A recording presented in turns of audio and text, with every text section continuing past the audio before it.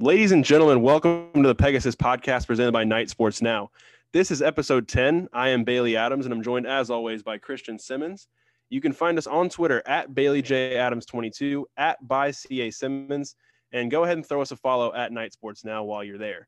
Christian, we've got a lot of fun stuff to get to, but before that, you turned 24 this week, didn't you? So I did. How's 24 treating you so far? Pretty much the same as 23 was. Still, You mean you don't feel anything different at all? That's two birthdays in a row now. I couldn't really do anything because of a pandemic. But hey, what do you mean? We went mini golfing last night. We did. That is true. That was fun. But it was like it was like 3 days after my birthday, so I didn't really identify it as a birthday event. I guess so. It's your Kevin Smith year. Yeah. That's amazing. Why didn't I tweet that on my birthday? I don't know, but I mean, you still can. You're still 24 for another 362 days, 61 days, something like that. Wait, yes, 361. I didn't want to do the math. You nailed it. But I put myself out there for a second. But yeah, cool. I'm glad you're enjoying the first few days of your Kevin Smith year, except for anything that happened with the Magic today. I guess you're not really enjoying all that. We're not getting into that. Neither am I, but we're not going to get into that. What we're going to get into tonight on this episode 10 is some big what ifs in the history of UCF football. And it's probably going to be a little bit, it's going to be fun. It's going to be maybe a little bit painful in times, and it's going to be just kind of interesting to get into those. And, before we get there, kind of what got us onto this topic was a big what if that came out of UCF women's basketball season on Monday. They exited in the first round of the NCAA tournament, losing to Northwestern, and Diamond Battles, one of their leading scorers, was carried off the court after playing just 14 minutes and scoring 6 points. And at the time, UCF was leading Northwestern, and of course, they ended up falling just short in the end. And so now there's obviously that what if Battles doesn't get hurt? Does UCF advance? How far do they go? How long does the run last? So obviously, it's just tough to have your season end on that kind of what if. But nonetheless, it was a great season for women's basketball and for Coach Abe. The program is very clearly still headed in the right direction. I mean, I don't know that, you're going to put too much stock into another first round exit, which is tough, but just the circumstances were not, the greatest.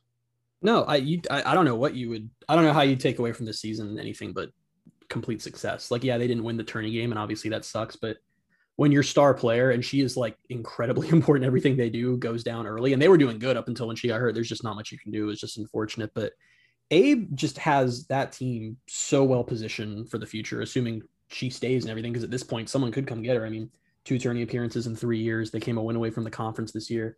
They're like, of all of UCF's teams, I think I'd pick them to be the most set for long-term success right now. So they're in a really exciting spot. The consistency of, they win 20 games every year. I know this year was a COVID shortened year, so didn't get the chance to get to 20 this year, but still just 20 wins every year, it seems like, and it's just almost an automatic at this point. So yeah, I think they're well positioned for the future, and it just sucks for the season to end on a what if like that. But speaking of what ifs, we're gonna get right into some of our biggest what ifs in UCF football history, and we're kind of going to stay a little bit away from recent histories. Like, we're not going to go into what if like Mackenzie Milton never got hurt. What if Scott Frost stayed? We're going to stay away from Daryl Mack Jr.'s injury as well. So we just kind of talked about the thing about the Milton one to me, especially because we talked about if we wanted to do that. Like, what is there to talk about? Like, what if Milton didn't get hurt? Oh, well, then UCF would have won a lot more games than they did in 2019. Like, that's it. That's all you can say. That conversation, as fun as it might be to think about, what UCF would have been like had Milton never gotten hurt, it just wouldn't be that long of a conversation, and the podcast would probably last about 5 minutes. And I think it'll be fun to talk about some stuff that's not like the everyday Twitter conversations of Night Nation, right? Like, right, and that's kind of what we're going to get into. So it's a little bit, those are the kind of the only things that are really off the table, I guess I would say. So with that, Christian, I'll go ahead and give you the floor for your first what if. Ooh, I'm starting. That's exciting. You're always starting. I don't know why that's exciting. You're right. I just realized that. Whatever. It's fine. For the first time in the history of the Pegasus Podcast, I'm going first. My first hypothetical is, what if the Big East does not collapse after UCF joins in 2011? So, little history lesson for all of y'all listeners. I know Bailey knows this, but just for background. So the American Athletic Conference once upon a time was known as the Big East. And under the BCS system, which ran from 1998 to 2013, the Big East was a power conference. It was the same as the ACC, the Big Ten, whatever. It was a power conference. There were 6 power conferences. They were called automatic bid conferences back then. And that, like it is now, was UCF's big ambition to get into one. And the Big East was their, like, the whole time, like from early 2000s, their goal was like, get to the Big East, get to the Big East. USF was in the Big East. It was geographically made sense. And then finally in 2011, it happened. UCF was invited to join the Big East. And like, listen, if you weren't around back then, it, like, if right now, like if tomorrow the Big 12 invited UCF, that's what it was like. Like, it was like, we've made it. We're finally in the big boy conference. This guy's gonna let UCF like rushed all these projects. They're like, we're going to start building stuff because we have all this money. And it was just this huge, huge deal. UCF was finally going to be a power team. And from that point, UCF, I believe, was invited in December of 2011. Within a year, it had all just completely fallen apart. The conference had collapsed. A bunch of teams had left to go to various other conferences. They weren't, when the playoff system started, they were no longer an automatic big conference. They had to change their name. They became the AAC, which is what they are now, a group of 5 conference. So Bailey, let's just say the point that I'm picking where it wouldn't have fallen apart was in May, after UCF was invited. They were invited in December. In May, what was then the Big East's commissioner resigned because they felt like it wasn't going well. He was basically forced out, and things fell apart very quickly. Louisville decided to leave. Notre Dame left after that. Rutgers left, then all the basketball schools, and it just totally cascaded. So let's just say that for whatever reason, the commissioner is not forced out and things stabilize in that spring, and we go into this new era with this team. Let me give you what this conference would have been, and then let's get some reactions. So if it holds, your football playing teams are Boise State, Cincinnati, Houston, Louisville, Memphis, Navy, Rutgers, San Diego State, SMU, UCF, UConn, USF. I'm sad. Because I mean, it does. It sounds like the better parts of the AAC with, you know, the best parts of the Mountain West and some extra ones in there. It just seemed like a more fun conference. And, you know, again, I think we can talk about how the AAC has come a long way from where it started, because it really was just kind of the scraps of the Big East. And it's come a long way in a lot of sports, and I think in football is included in that. But I mean, when you compare it to what it could have been, and when you compare it to the status it had as, you know, one of the bigger conferences, it's just, I mean, you can't call it a missed opportunity because it's not like anyone's fault at UCF or anything. It's just one of those like circumstantial things where it's just like, oh man, like why did this have to fall apart? Yeah, it's like it would have been a power conference. I mean, they would have kept how that would have translated into the playoff era is that the American champion or the Big East champion would have had an automatic bid to a New Year's Six bowl, which is really on paper the only thing that separates the difference. Which I guess that it's interesting to talk about how much the American has grown, because it almost feels like that is a little bit the case now. I mean, every year since 2017, the AAC champ has gone to a New Year's Six bowl. It's not locked in, and the bigger difference is the money. But in a lot of ways, the AAC has grown to be similar to what the fallen apart Big East almost became.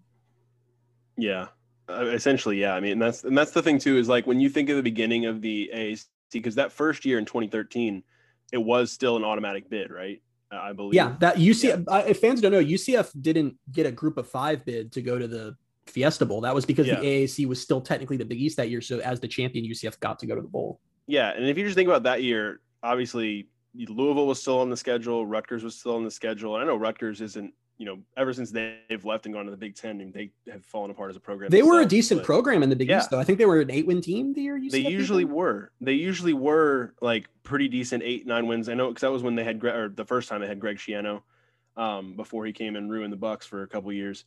But it was just, and the Rutgers was actually a decent program. And then, of course, before then, it was West Virginia was still in the Big East. But I guess that they wouldn't have been part of this new iteration. No, they were. It was then West Virginia, Syracuse, and Pitt were the defectors that allowed UCF and that group to come in. Yeah. But let me tell you what would have been the major difference and why this would have been a power conference is let's talk about the basketball side of things at the point that UCF joined, if this hadn't fallen apart.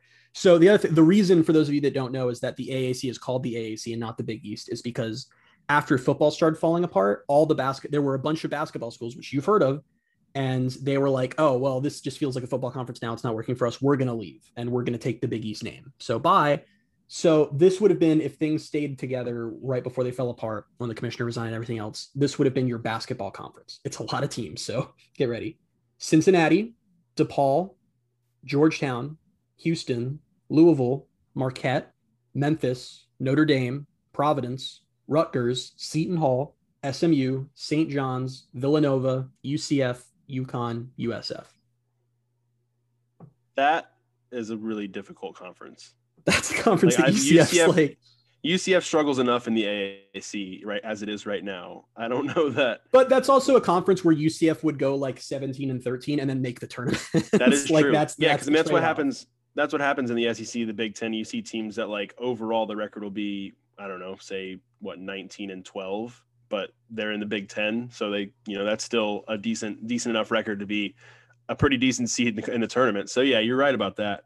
It's just when you run all of those teams down, you think about what a schedule would look like for UCF in that conference.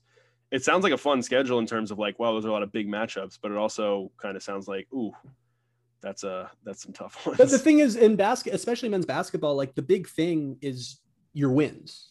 What quality wins do you bring to your resume? And like in that conference, basically every game you play is an opportunity for one. So you put together a decent winning season, and you would. And the other thing is that we talk about why in football too, why it would be so crucial for UCF to get into a power conference is playing teams like that just helps your recruiting. UCF would have been recruiting at a much higher level in basketball. Now, the flip side of this is that UCF would have been going into this conference with Donnie Jones as its head coach in men's basketball. So that would have definitely slowed things down for the time being. But one interesting thing I ran across when I was reading about how this all fell apart was I went past this point because I felt like we were past the point of no return when this happened. But as teams continued to sort of leave and it was falling apart, and this was around the time that Boise State was like, I think we're going to leave. That was when the Big East was like, we're going to go get Temple out of the MAC. And that was how Temple became to be an AAC member. But part of that was when Temple was going to join Villanova. I never knew this. I found this out when I was doing research. Villanova said, hey, what if we come up from FCS to FBS and we'll join the conference as well? And it was this whole thing. They were putting funds together to build football facilities, and Villanova was going to be an FBS team and join UCF's conference. And then all the basketball schools were like, we're going to go. And Villanova was like, oh, we don't care about football then. And that was the end of that. Yeah, no, it's good that you mentioned the point about recruiting too, because I was about to get onto that about, if you're looking at it as still a power conference, I think, you have the resources that come with that, the recruiting that comes with that.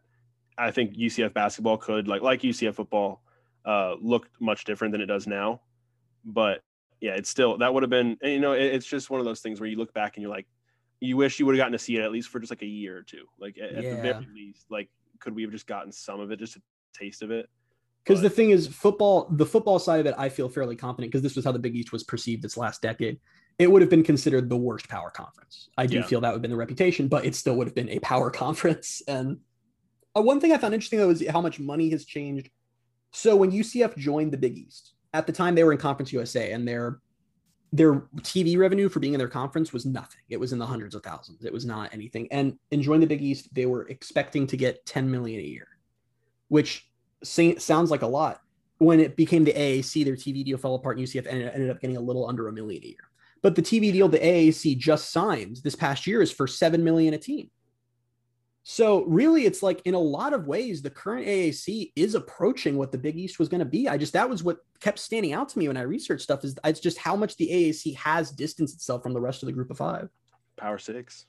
Well, no, but I mean, really is interesting how sort of, I guess these were like, when you look at the Big East, it was going to be a collection of the best group of five teams and some Power Five teams. And that's what it ended up being. And I don't know why people assume that would then just be a group of five conference. Like, of course it was going to be better than the rest of the group of five. Yeah, no, it definitely would have been. And yeah, I mean, again, it just, if we would have gotten to see that even for a year or two, it would have been a lot of fun. But go ahead and move on to, unless you have anything else to share about, that's just an interesting topic. I think we could talk about that for the entire that's why I did this one first, because I have so many rabbit holes on this one. I was like, we should just do that. But yeah, that's pretty much it. I think as far as like, I think it changes the other UCF sports a lot more than it changes football. I think football's trajectory is largely the same because they became a brand either way. But like we could have had a UCF basketball tournament regular, things like that would have been really cool. Mm-hmm. Yeah, I would agree. And speaking of football, my first is, what if UCF beats South Carolina in 2013? So 2013, of course, was the year they went to the Fiesta Bowl with just the one loss, and it was to South Carolina, who at the time was ranked number 12. UCF turned the ball over 4 times in that game at the Bounce House and still only lost by 3 points. And just, I don't know, you just think about that game. Had they, turned the ball over less, or, found a way to win that game, that's an undefeated season. And you just kind of wonder what the conversation would have been like around that season, because as it was, they lost a game. And, it was a great season. They won the Fiesta Bowl, and they came back. They come as this underdog, and, beat Baylor in the Fiesta Bowl. But I just kind of wonder what kind of where would the wall have been put up in the top 25 for UCF that year? Because we talk about it a lot for 2017 that, they were undefeated, they're winning all their games, but after a while the committee and the polls were just kind of, no, you're not rising up anymore. But at this stage, I just kind of wonder, because at the time South Carolina was number 12, so it would have been a top 15 win for UCF. They would have been 4-0 and likely probably would have gotten into the AP top 25 from there. As it was, UCF didn't get into the top 25 until week 9 after they beat number 8 Louisville on the road. So the way it just kind of went was, from the AP side of things, they entered at 21, and then this was how they went over the next few weeks. Just they kept winning games. They went 19, and then after a bye week stayed at 19, up to 15. Then after the Temple game, they dropped to 17, and they stayed at 17, back up to 15, back up to 15. And then the final AP ranking was number 10 after they beat Baylor.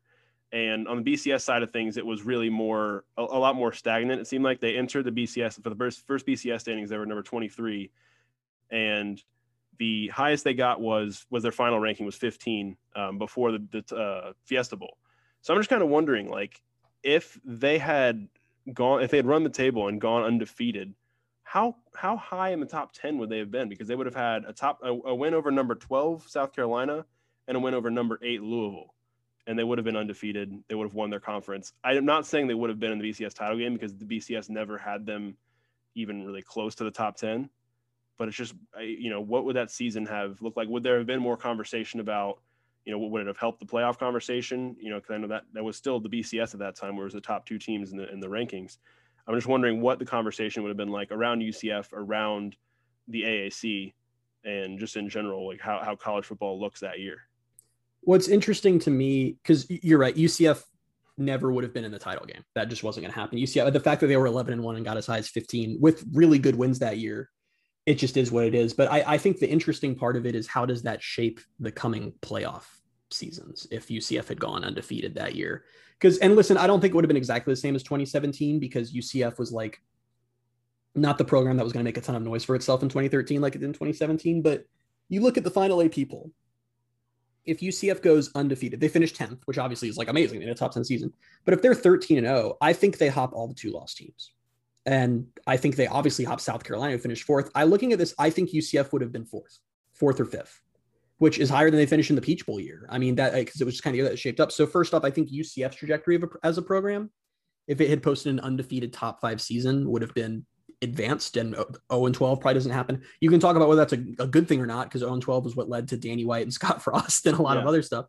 But yeah, I think the more interesting thing is just all because remember, pre-2017 playoff era, 2014 to 2016, group of 5 teams were never ranked, very, very rarely ranked. There was never any playoff debate. UCF was the first one that started that. So the idea that they could have started that 5 years earlier, basically, that makes a big difference, I feel like. Yeah. And it's interesting that you mentioned, because that's kind of where I went down a rabbit hole and kind of just in my brain with this thing was, 0-12 probably never happens. Danny White, Scott Frost, they never get here. And it would have changed the course that UCF was on. And I don't know, you don't know if it would have been for the better. I mean, you would think an undefeated season in 2013 would have only led to good things, but what came of that 0-12 season, I don't know, would you trade that in for a different trajectory? Because you don't know. I don't know. It's like in a Deal or No Deal. What you have now, we had the 0-12 season, but what came after that was so spectacular. Would you trade that in for the unknown of, we went undefeated in 2013, but we don't know what would have come after that? I don't know. It's just an interesting parallel with what would have happened post 2013 compared to what did happen. If that made any sense. I don't think I kind of rambled there a little bit. No, I get what you're saying. I've been pretty open before in that I feel that I wouldn't really change anything as far as the 0-12 trajectory, because I know that 0-12 was horrible at the time. And obviously at the time it was the program has collapsed. This is horrible. UCF will never be good again. But, yeah. But I mean, really so much of what the school became was because it kind of had that reset moment. But I want to give you a stat about just how I feel like that would have shaped the playoff debate.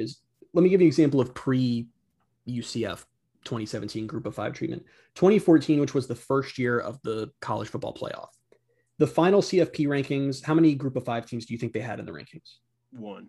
They had 1 because they had to have 1 to put them in a Year 6 bowl, because there was the automatic bid. It was Boise State, who was 20th. That was it. This past season, 2020, there were 7 group of 5 teams in the final college football playoff rankings, and the highest one was Cincinnati at 8th. Like, that's how much things have changed so the idea that we could have been making noise about, does a group of 5 team deserve a shot at a title before the playoff era even started? Like, I think that completely changes the narrative, and that changes the fortunes of a lot of teams when you start domino affecting that out.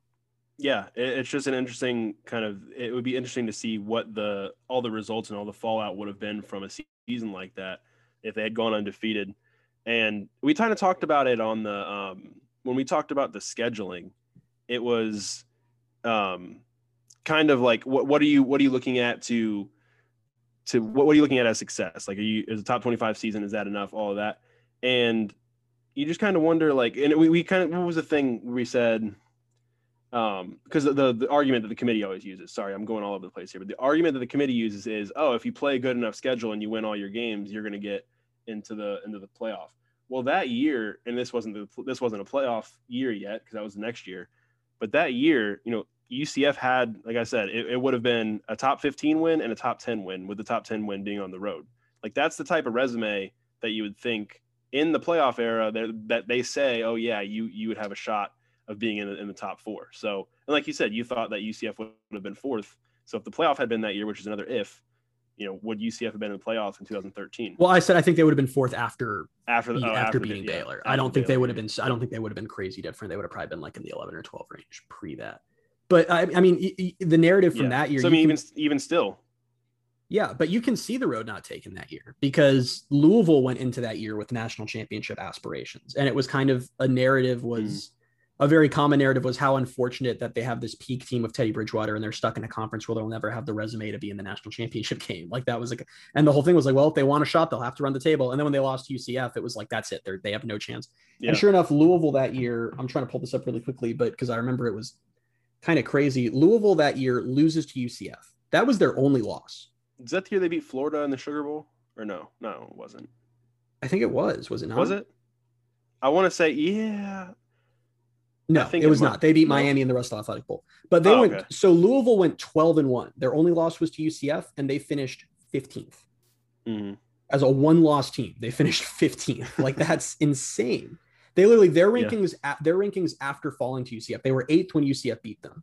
They went 18th, 20th, 19th, 21st, 19th, 18th. Like, there was just like no. So it's like, and that was a brand in the conference. So I think that just sort of showed that when you have a schedule that's perceived as a bad schedule, even if you have those big wins in there, it's just like, there's just nothing. They're never going to give you a chance. Yeah. I mean, they're always going to move the goalposts, because it's like, oh, you have those 2 top 15 wins, but like, look at the rest of your schedule.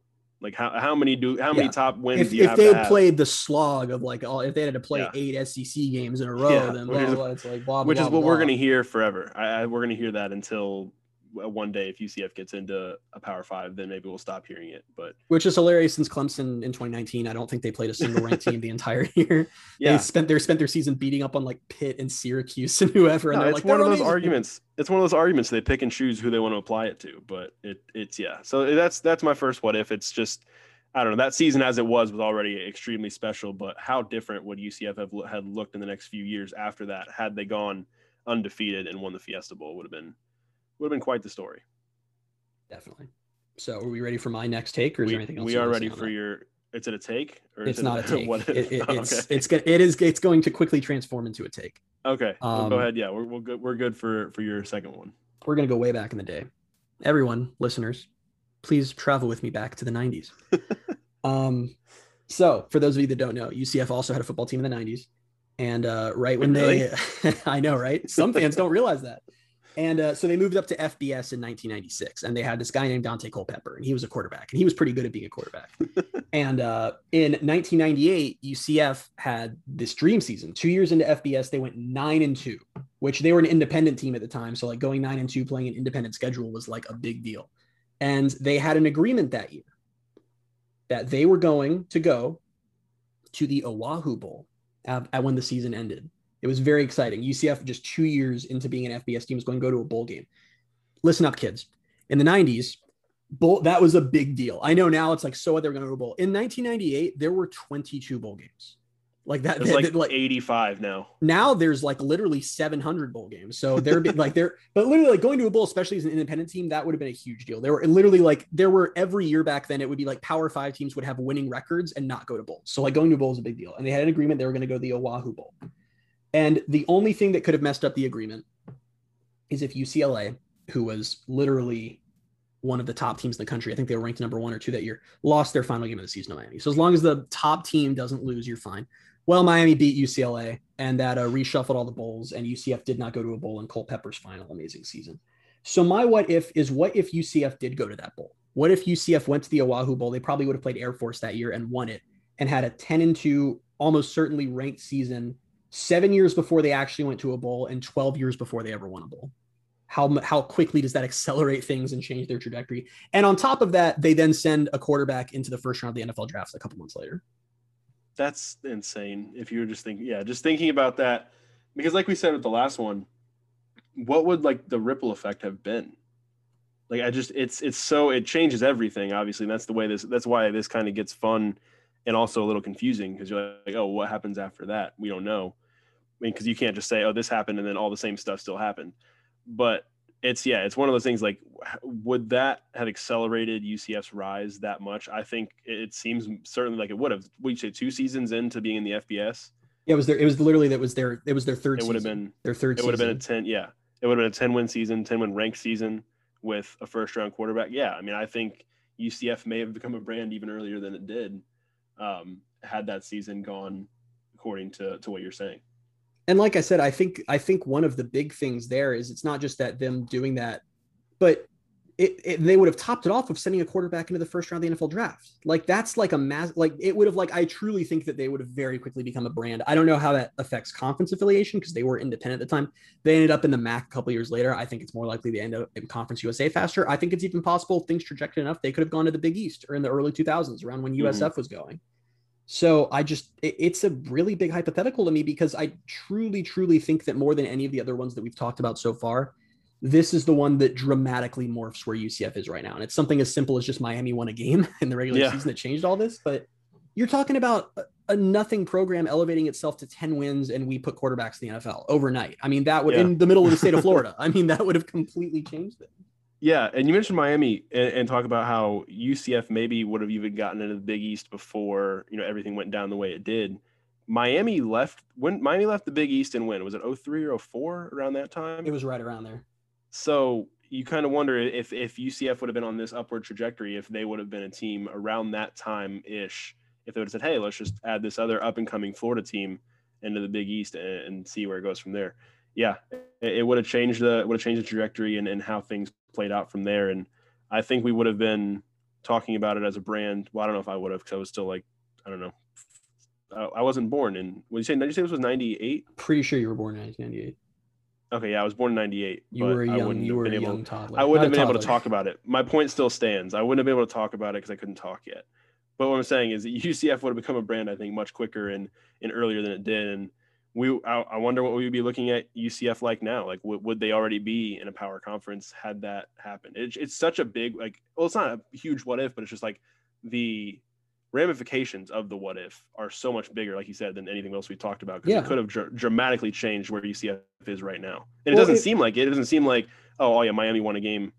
Like, if they hadn't won that game, it wouldn't have changed that one. No, it would have changed a lot, it seems like. Yeah, because like I said, it's just suddenly you have this brand that's built overnight. And if UCF had capitalized on that, I genuinely think, because you got to look at UCF. I mean, it could speed up how quickly they get an on-campus stadium. It could speed up a lot of things. Yeah. I mean, UCF really built off of, like, once it got to its first bowl, that was when the ball really started rolling. It was in 2007, and then they started making it consistently. Then they won one in 2010 finally. Then they were immediately a ranked team. And then a couple years after that, Fiesta Bowl, like, it just snowballed on itself. So starting that whole process a decade earlier. And if they end up in the Big East in the early 2000s, who the hell knows? They might be one of the teams that's picked up by the ACC or Big 12 when everything falls apart. I mean, it's just, it's such a small thing to literally say, well, Miami beat UCLA, so they didn't go to a bowl. But I truly, and again, this is all, they could have gone to the bowl and gotten blown out, but they were a really good team that year. I mean, they went to Auburn and lost by 4. Their only other loss was Purdue. And this was back when Purdue was, like, really good. Mm-hmm. So was Drew Brees there at that time? Yeah, Drew Brees was the quarterback at the time. Wow. So so it's like Culpepper was amazing. And I know it sounds like a small thing, but man, that could have just I think that UCF, you just take wherever UCF is now and jump 10 years, and that's what happens if they would have made it won a bowl that year. Do you think they drop the Golden and Golden Knights sooner to help the brand? I actually no. I think it's the opposite. I think that they've built such a brand with Golden Knights that UCF is still the Golden Knights to this day. Oh, that would be something. Because also, on an off note, we're not going to go too far into this, but did you know FIU dropped the Golden? Yeah, they were the Golden Panthers. Yeah, I knew they were the Golden Panthers, but I didn't know they dropped it. I thought they were still the Golden Panthers. Oh, yeah, they dropped it a few years ago, didn't they? Yeah, I didn't even realize that. That wasn't a thing that hit my radar, I guess. But and I Florida saw that recently. Atlantic was the Navy Owls. That's a joke, isn't it? That's a joke. They were not the Navy Owls. I don't know why I said that. Like, remember an elf when Buddy? That's a joke, isn't it? That's Dad? a joke, isn't it? Yeah, Buddy, is a joke. All right, we'll go ahead and move on to the final what if, which is my second one, and it's kind of around the same one as my first one because we're focusing on 2013 still. But it's what if George O'Leary retires after the Fiesta Bowl? Because he kind of seemed like he was flirting with the idea of retiring, and it seemed like it was on a year-by-year basis back then, whether or not he was going to return. And, of course, he did return, and in 2014, UCF won a share of the conference, and in 2015, they started 0-8, and he resigned. He was actually the athletic director that year, too. I always forget about that. He was the interim athletic director, but I would just kind of wonder, like, what would have happened if he had gone out on top after the Fiesta Bowl win and UCF has coaching changed in? Because I think it branches off into so many different things. Because it's like, does UCF, do they win the conference? They still win the conference in 2014 because they had lost Blake Bortles and they lost some guys to the draft. And, you know, that was a good team in 2013, a lot of seniors. But do they still win the conference in 2014? Does 0-12, like 0-12 probably doesn't happen? You know, who is their coach? And if 0-12, who is their coach? And if that coach prevents 0-12 from happening, no Danny White, no Scott Frost, no everything that's happened since. So there's just so many different ways that it branches off to if O'Leary had just decided, you know, I've had enough. I'm getting up there in age and we just won the Fiesta Bowl in our best season ever. I should probably just ride off into the sunset. And he didn't do that, obviously. And a lot of stuff happened. But I kind of, getting into this, looked into some of the coaches that changed in the coaching carousel that year. And we saw Blake Anderson go to Arkansas State. Jeff Monken went to Army. Dino Babers, who everyone was enamored with during the Scott Frost cycle, went to Bowling Green that year. Brian Harston, who's now at Auburn, went to Boise State. Charlie Strong went to Texas. I don't think UCF would have gotten Charlie Strong over Texas, and probably a good thing they wouldn't have done that. Bob Diaco went to UConn, and maybe he would have started the civil conflict from UCF side of things. I'm sure that's what would have happened. Yeah. Jeff Brom went to Western Kentucky, and Lane Kiffin had gotten fired by USC that year too. So just a lot of names that are, you know, still around in college football these days. But yeah, there's so much off of one decision that O'Leary made after the 2013 season to come back. So much could have changed in the future few years of UCF football. Yeah, and I want to say for the record, this isn't like we've just invented what if O'Leary stepped down. There was a lot of talk those last couple of years, like after every season, is this it for him? There was a big rumor around that time that he was going to coach, because UCF kicked off the next season in Ireland. There was big talk that he was going to coach that game against Penn State and Ireland and then retire. I forgot about that. Yeah. So like he was absolutely on his mind at the time, and it was a whole thing. So I'm going to say right now, I think that 2014 is probably a better year right off the bat without O'Leary, as much as I, respect what O'Leary's done here. And we talked about that extensively a couple podcasts ago. Because extensively, you have to think a different coach doesn't name Pete DeNovo the starter going into the Penn State game. And for those of you who don't know, UCF went and played Penn State in Ireland and played this quarterback named Pete DeNovo. And it was like arguably maybe like the worst quarterback performance ever for UCF. And then in the second half, they were like, we need to switch things up. So they started the second string quarterback named Justin Holman, who went on to lead them to, I think it was a 2-point loss. They almost came back. Penn State hit a game-winning field goal. And Holman went on to be he was never like in the conversation of Milton or Gabriel or anything like that, but like he became a really good quarterback, led them to a conference championship that year. Are you sure he wasn't in the conference? He wasn't sure. Are you sure he wasn't in the conversation with Gabriel? How many podcasts in a row can we hint about my stats relating Dylan Gabriel? We'll have to talk about that on the next one. We have to. But yeah, so that's a big thing for me, is just I think immediately DeNovo's not the quarterback. But no, I mean, out of all the names you listed, the other thing I want to say is Stansbury was the AD back then, and he never hired a football coach, so we don't really have preferences to go on. I'm gonna be dead serious right now. I think as far as what UCF's coaching hiring was like at the time, I'd say Lane Kiffin could have been in contention for it. Wow, that would have been weird. That would have been very weird. It's just weird to look like, you just look what has happened with Lane Kiffin in recent years and since then, since he got fired by USC, and to think that he could have been at UCF in 2014. And yeah, I do. Poor Pete DeNovo, man, because Pete DeNovo is just remembered for that. Well, don't play horrible.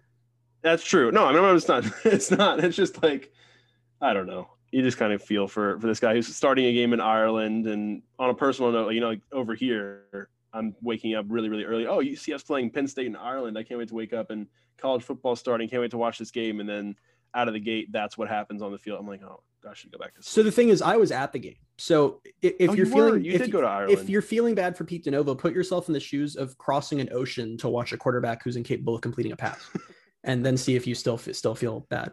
I also, Pete DeNovo like stayed here through Frost's first season, and then it was some weird thing where Frost just casually one day was like, yeah, we think he left the program.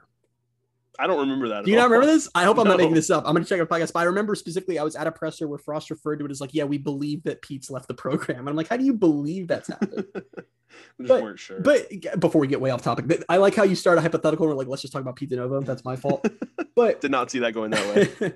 But you look, when you look at Lane Kiffin, he reminds you a lot of UCF's most recent coaching hire at that point, which was O'Leary, which was this guy that had been good at the Power 5 level and shown success, but it was at a point in his career where he'd kind of lost that credibility to be able to coach there and was looking for another opportunity. He ended up being, I think that was when he went to be Bama's offense coordinator, but he obviously takes a head coaching gig over that. He could have totally been UCF's coach. And I think he would have done a good job here. I mean, UCF then was kind of close to where FAU is now. And he came into FAU and made them a really, really good program. Yeah. And you just, again, with all these what ifs, like you just wonder if he would have stuck around for the long haul too, or if he would have been off after a few years. And I don't know. Cause yeah, he probably would have been gone in a few years if they were successful, like we're seeing now with UCF. But I think that's another interesting thing too, is like that whole process of coaches are here for a couple of years and then gone would have started a little bit earlier than it did. The other thing is this changes the whole AD dynamic because George O'Leary stepped in as interim AD when Stansbury left. So who's your AD if they're searching for one basically a year earlier? Do you still end up with Danny White just a year ahead of schedule? Do you end up with someone else who was hot that year? That's weird to think about.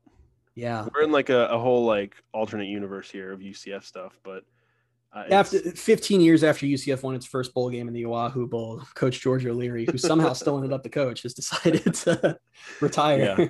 And his name Lane Kiffin, his successor. Of course, UCF is in the Big East, so they could have chosen Charlie Strong if they wanted to, but he'll settle for Texas. I'm sure it'll go well.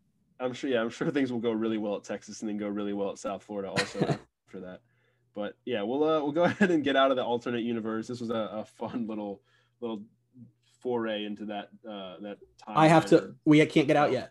Oh, no. Can't get out yet. That's right. We have the most exciting part of this whole thing. For those of you who don't know, my dad, Roger, was also a UCF alum. He went here in a long time ago in the 80s, I think, back when I don't think UCF like that. Yeah. But so he went and we told him we were doing hypotheticals. He just started like throwing hypotheticals at me that he thought we should talk about. So we don't have time because we don't want the podcast to be 6 hours, but I'm just going to throw some out here. We're going to do rapid fire. Roger's rapid fire hypotheticals, and Bailey, you can just give me some thoughts here. So first one, what if UCF was renamed the Sharks? I don't like it. Apparently this was a thing. I didn't know about it. He told me I had to look it up. In the 90s, there was a movement that UCF needed to become the Sharks, and it got some traction. The UCF Sharks. If they were the Sharks, I think they could like Canaveral Blue could be one of their like main colors. Or the Golden Sharks. I mean, oh no. I was thinking like Canaveral Blue and like pewter would be. That would look good. I'm not going to say that because I don't want Canaveral Blue in real life. I also feel like Central Florida Sharks sounds better than UCF Sharks. It kind of does. I don't know why, but it does. Okay, next one. What if UCF does not build an on-campus stadium? What if they, like USF, decide it's a waste of money and don't build one? Bad, right? Really bad. And this is, again, my dad with his ancient wisdom telling me that I had to look up, and he was right again, that when UCF was like, we're going to build an on-campus stadium, a lot of the fan base was like, that's so stupid. They were like, we have the Citrus Bowl. Why would we ever? They're like what USF is now. They're like, why would we ever want a convenient we play in the state-of-the-art. We play in the state-of-the-art NFL stadium. Why would we want an on-campus stadium? So what if UCF listens and goes, yeah, no on-campus stadium? My prediction is they are just USF. Like, I think that's pretty much how that would go. Another one. Oh, go ahead. You have a thought? No, I was just saying, like, I don't like it. Really, you don't want to be USF? They're so good once every 5 years. Next one. What if UCF loses its NCAA appeal and is not bowl eligible in 2013, the year that it went to the Fiesta Bowl? Again, everything changes. That changes a lot of things. As much as people don't like to admit or don't like to think about, UCF existed before 2017. UCF football existed before 2017, and that would have changed a lot of the trajectory I'm saying the word trajectory a lot today, but it would have changed just everything about the timeline of UCF football. And yeah, it would have been such a downer to have such a good season and be like, oh, we can't go to the Fiesta Bowl. I'm gonna make a trajectory count when I listen to this. Oh no. It's gonna be I don't want to hear it. It's gonna be me saying it like 13 times. Probably. It's gonna be great. But trajectory. Yeah, it changes a lot. And now 15. It's like a self-fulfilling prophecy. But that changes a ton of stuff. That it totally negates where UCF's brand really started. They would probably finish ranked like 16 or 17 if they just went 11-1. So whole different world. My final one from my dad. What if the civil conflict took off? What if UCF like embraced that rivalry and that became a legit rivalry? Does UConn still leave the AAC? Because their whole thing was UConn's whole thing was we don't have any natural rivals in this conference. What if come 2019 when UConn was thinking about leaving, they have a tough rival in UCF? No. It never made sense. Conflict. It's in the name. No. But there's an FL and a CT in there. What do you mean? Oh my gosh. I loved like the way it was stylized and everything. And I love that that's a footnote in history. It's just like, yeah, this tried to be a thing, but it never was. But do you think it would have become a legitimate thing if UCF's administration did the same as UConn? Like they came out and they're like, we've got the conflict, everybody. Maybe, like this is our new thing. Maybe eventually like the fan bases would have embraced it a little bit more, but on a national scale, no. Because at the time everybody just laughed at it nationally and was like, this makes no sense. Like these teams. Well, also the problem was UConn, let's say they legitimately, like Diaco was like, I genuinely want to start a rivalry with UCF. He declared this after they beat UCF in 2014. Yeah. Like they beat it with a big upset because UCF was good that year and UConn was typical UConn. And he was like, you know what? This is a rivalry now. So like, of course, when a team beats you and declares we're now rivals, you're not going to be like, yeah, we are rivals. So that's just also not how rivalries work. I don't think rivalries are just like, oh yeah, this is going to be our rival. Like we're going to make this a rivalry. What do you mean? It's usually a BYU beat us, so we're now rivals with BYU. Is that not the way that works? Yeah, that's right. At this point, it feels like we are rivals with Tulsa, though. Well, that's less rivals than just we hate playing them because they beat us every single time. Yeah, no, it's honestly we're tangents now. Of all the teams that because I feel like of rivalries in the in UCF for real, I think it's USF obviously is like our one main rival, and it really feels like Cincinnati's kind of one down too. I don't know if Cincinnati feels the same way. They might because they've always made it a big deal when they beat UCF. Yeah. Even when they beat UCF this year when UCF wasn't good. So maybe that's a rivalry now, but I don't know. Those things are organic. It's just I don't know if a rivalry has ever been successfully forced upon a fan base. I can't imagine one that was, but like I said, we're going to get away from the hypothetical universe here and quickly dive into the what's going on in reality right now. And last weekend, UCF held an open practice. I think their first one since 2015. Is that correct? That is correct. And Gus Malzahn had an open practice at the stadium. Fans got to go out. Christian was there. And Christian, I'm just going to give you the floor and you can run down your quick thoughts before we get into the news section. Yeah, I'll be quick because I don't want to go super long here. But so I attended the open practice since it was open. I just went as a fan. Now, I was not there. I was not there as a media member. I was there as a fan. The media members who did attend were told that they were not allowed to report on or talk about anything they saw at the practice, which I don't understand why, because it's an open practice, but they were told you can't report on depth chart stuff. You can't report on whatever. I was there as a fan. That being said, since we're often credentialed for UCF events, I'm not going to get into any of the this guy's, was playing well, or clearly these are your starters, whatever. I just want to talk about Gus Malzahn. And we've seen practices under Heupel and Frost.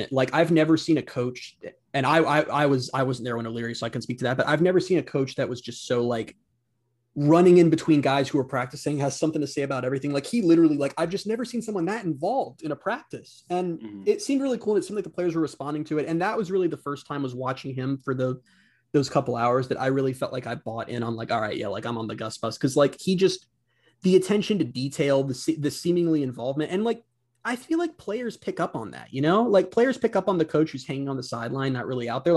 He's out there, running next to the wide receivers, making sure they're doing everything right. It's crazy. And I feel like that's a lot of where all this instant love from the players has come from, is they've got this coach who's clearly bought in. This is not a guy who's just here to try to get his next job. He was so involved in everything. I just wanted to say really quickly that And like I said, we can't really get into the other stuff, but if you were there or just go on Twitter, you can see all the other stuff. But yeah, it was just really, really cool to see a coach like that. And I think that's the main difference in what we've got here is that he knows what championship football looks like. And that's obviously something we're seeing. Yeah, and you can just tell how much he cares. And I like his approach so far. And I like what he was saying. Like, I know people pointed out that there was no music during the first week of practice. And he said, yeah, first week is for teaching. There's no music. We'll get back to the music, like, eventually. I like that approach because I don't like when coaches come and say, oh, no music, like it's all business, because you want the players to still be a little bit loose. But the way he's doing it, I like that a lot. It seems like a nice approach, and it seems like the players are responding to it, which is always a good thing. And we'll go ahead and move into the news section and wrap up with the news like we always do. And general athletics news, in accordance with the CDC guidelines and guidance from university health officials, that's the line that everybody uses. Outdoor UCF sporting events will now operate at 50% capacity. Seems a little bit much that's probably premature. But we'll see. Yeah, we won't get too far into that. Football wise, and on a somewhat related note, 90% of season tickets are sold out now, and they're saying that may mean that no single game tickets will be sold this fall. I guess that's if they sell out the stadium. Because back in 2019, I believe they said the only single game tickets that were ever on sale were the ones that visiting fans didn't use. So assuming that full stadiums are allowed in the fall, Bounce House is going to be full every week, which is going to be nice. Former UCF offensive lineman Justin McCray signed with the Houston Texans, and former UCF wide receiver Brashad Perriman, he's with the Detroit Lions now, which should be an interesting change for him. Volleyball, they received votes in the AVCA coaches poll. They're 12-1 overall and 6-0 in the AAC, and I guess it's just tough to crack the top 25 because at 12-1 you would. Yeah, I don't know enough about volleyball, but what the hell? They're 12-1. Yeah, I don't know. I really don't know. And that one loss was to a good Florida State program, and it was a 3-2, 5-set loss. So it's weird to me. But we'll go on to softball, who had a heck of a week. It started off on a bad note. They lost 2 out of 3 at number 24 South Carolina over the weekend. They lost 9-1 and 4-2 on Saturday before winning 10-4 on Sunday. And that dropped them a little bit in the polls. I think in one of the polls, they went from 20 to 22, but I saw during the Wednesday game against Florida, they were listed as number 24 in some places. So different polls, different rankings. But on Wednesday against number 5 Florida at the UCF softball complex, a thrilling win for UCF. They won 8-6. They trailed 5-1 at one point, came back, made it 5-5, and then came back again later. And Carissa Ornelas hit a walk-off 2-run home run to give UCF their second top 5 win within the last couple weeks. UCF's now 20-6 overall as they head into conference play, and the win on Wednesday over Florida was the program's 700th all time. And man, that's the program I'm paying attention to right now. It's so much fun what that team's doing. It seems really they can go on a really special run. And I was even asked last night, if I thought they could be hosting a regional come regional time, and given the kind of where they are in the polls right now, it might be a tough road, but if they're on the same pace that they're on right now and getting all these big wins, it's going to be tough to ignore them, I think. Baseball, not as fun as softball right now. We can go ahead and say that just to be nice. They won 2 out of 3 against Jacksonville over the weekend. They lost 2-1 on Friday, and then won 12-9 on Saturday and won 10-0 on Sunday. AJ Jones and Ben McCabe were named to the AAC's weekly honor roll after the weekend. And then they had a shot on Wednesday at a top 15 win of their own, playing at Florida State, number 15. And they took a lead in the top of the 10th, a 5-4 lead, but then they blew it in the bottom of the 10th without allowing the ball to get hit out of the infield. So just a brutal loss, a brutal way to lose that game. They're now 9-11 overall heading into this weekend. Men's soccer, they continued their hot streak. They won 4-0 against Temple on Saturday, so they're now 4-3 on the year. And they're in a 3-way tie with SMU and South Florida for second in the AAC. The 3 of them are on 12 points, and the leader, Tulsa, is on 13 points. So a small gap there for UCF men's soccer. Yannick Ertl was once again named the AAC Goalkeeper of the Week, his second straight clean sheet and his second straight Goalkeeper of the Week award, his third of the season. Anderson Rosa was named the AAC Defensive Player of the Week with his first career goal in the win against Temple. And Adebayo Berry named the AAC's weekly honor roll. He had 2 goals in the win against Temple. So men's soccer, we talked about them a few weeks ago as being a disappointment this year, and they've turned things around quite a bit. I just really quickly, because we're running along, I just want to apologize because I was very harsh on them, and I said they're the biggest disappointment in the last decade of UCF sports, and they were like, "Really, Christian?" and then just stopped losing. So I apologize. Although it's a good thing you said that, because I gave them the motivation that they needed. I guess. Okay. UCF baseball is the biggest disappointment in UCF sports in the last decade. Okay, let's see if it works. We'll see if that works in a couple weeks. Women's soccer, they lost 2-1 at South Florida on Sunday. They're now 2-3-1 overall. But on a more positive note, Top Drawer Soccer named some of the best female coaches in collegiate women's soccer this week, and UCF's Tiffany Roberts-Sahadak made the list. So congratulations to her. She's had that program as a contender for years now. A lot of tennis news this week, which I know you're all here for the tennis news. Men's tennis, they won 4-3 at Florida State on Friday. They lost 4-2 at number 17 Georgia on Sunday, and then number 31 Arkansas, they beat them 6-1 on Wednesday. They're now 9-3 overall, and a lot of rankings came out this week. The Oracle/ITA singles, doubles, and team rankings were released this week, and Gabriel DeCamps was ranked number 4 for singles. He's the first player in program history to earn a top 5 ranking.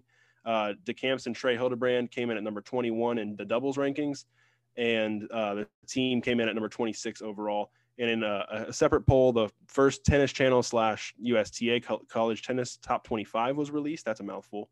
On Wednesday, and UCF debuted at number 20. So good news for top 25 UCF men's tennis right now. Women's tennis, they were off this week, but the rankings came out for them as well. And Valeria Zaleva came in at number 25 in singles, which is the highest singles ranking in program history. Rebecca Stolmar was ranked number 33, and Evgenia Levashova was ranked number 93. So 3 ranked for singles, and Stolmar and Marie Mattel were ranked number 32 for doubles, and the team as a whole was ranked number 18 in the ITA rankings. They're 10-3 overall. Outdoor track and field got started this weekend with a big weekend at the UCF Challenge. They had at least one top 5 finisher in each event on Friday, and then had 3 record-breaking performances on Saturday. Valerie Lastra broke a record for the 3,000 meter. Ashara Collins had the UCF freshman triple jump record. And Renaya Jones, she took the UCF freshman 100 meter hurdle record. So congratulations to all of them. And UCF didn't stop there. They won 3 more events on Saturday. Danielle Bess won the 400 meter dash. Katie Pinnell won the 800 meter run. And the team of Renaya Jones, Ciara Hallback, Beyonce DeFreitas, and Daniel Bess won the 4x100 relay, posting the 4th best time of any team in the nation this season. So heck of a start for outdoor track and field. And finally, rowing. They swept all 5 races on Saturday against Jacksonville and Stetson out on Lake Pickett. UCF rowing has been, quietly, I think not a lot of people pay attention to collegiate rowing, I guess, but they've year after year, they're a powerhouse. So they're the school's best program. They kind of are. They honestly are. Yeah. And it's a good start for them as expected. So go ahead. The schedule ahead, which is somewhat of a light week like last week. Volleyball will play Friday and Saturday against South Florida. Softball opens their conference play at Houston with a doubleheader on Friday, and they play a game each on Saturday and Sunday. Baseball has a weekend series at Troy, and they play Tuesday against Jacksonville. Men's soccer back on the pitch Saturday at South Florida. Women's soccer Sunday against SMU. Men's tennis with a really busy weekend. They play at number 48 SMU on Friday, at number 24 Oklahoma on Saturday, and at number 18 Oklahoma State on Sunday. Women's tennis is back on the court Sunday. They play SMU. Men's golf, they have a Sunday and Monday at the John Haidt Collegiate, and it's hosted by UNF up in the Jacksonville area. And rowing back at it on Friday and Saturday at the UVA Invite in Virginia. So a little bit of a lighter week because both basketball programs are done for the season. So a little bit less to get through, but a lot more, I guess, with track and field and rowing. So still a busy time. And speaking of busy, Christian, I know you were busy this throughout the day, picking your uniform of the week. And we'll go run down the previous winners. Men's soccer's gray uniforms. They've won. They're a 2-time winner. Baseball's Pegasus uniform is a 1-time winner. And women's basketball's black uniforms is also a 1-time winner. So with that, this is your segment, my friend, and I'll give you the floor. Thank you. I appreciate having the floor. So I had 3 finalists this week. The first was our most recent winner, which was baseball's white Pegasus uniforms. Hard to not put those in when they wear them, which I think is why they wear them all the freaking time. Then I also had softball, which had their whiteouts, which I am not the biggest fan of typically, but a lot of fans like them. So I figured I'd make them a finalist this week. Spoiler, they're not winning. And then men's soccer, who did their blackout uniforms, which I don't think I'd seen before. I don't know if those are new they or looked if I just... really new, or they looked like really just, I don't know. For some reason, they look really sharp. They did. So spoiler, they win. But first in the poll, fans once again picked the white Pegasus uniforms as the winner. They went 40% to 28% for softball, 32% soccer. Sorry, guys. I really like those men's soccer kits. I don't know. The thing is, we've really been moving away across all athletics. We've seen them moving away from gold and moving towards white and gray, which I think on the whole is a good move. But those to me, and you can see the photo on my Twitter, is like the quintessential how to use gold properly, just as a really like take some sleek black uniforms and just use them as like an accent to really pop on it. And I thought they did a great job of that. I could have even used a little tiny bit, maybe more gold, maybe on the side paneling, but great uniforms. I hope they wear those again this year. Those just really, really nice. I don't know. They're just striking. I feel like just go look at the photo. But that is my pick for this week. Men's soccer takes it for a third time in their second uniform. They're becoming the juggernaut here. They're cleaning up now before fall when football wins every week. So that's true. gotta get in while they can. But yeah, that's a 3-time winner, and that's their second uniform that's won. So they're taking it right now. But yeah, for this episode 10, that will be it. Thank you guys so much for listening. You know, we're 10 episodes in now, and we're still having a great time. And you know, I'm glad people are listening and enjoying what we have to say. Maybe they're not enjoying what we have to say, but they're enjoying just our podcast in general. They might not agree with everything. In fact, they probably don't. But thank you guys for listening. We hope you'll join us again next week for episode 11. And until then, you can find us on Twitter at BaileyJAdams22, at @ByCASimmons, and at Night Sports Now. And once again, thank you everybody for listening, and we'll talk to you next week. Bye, everybody.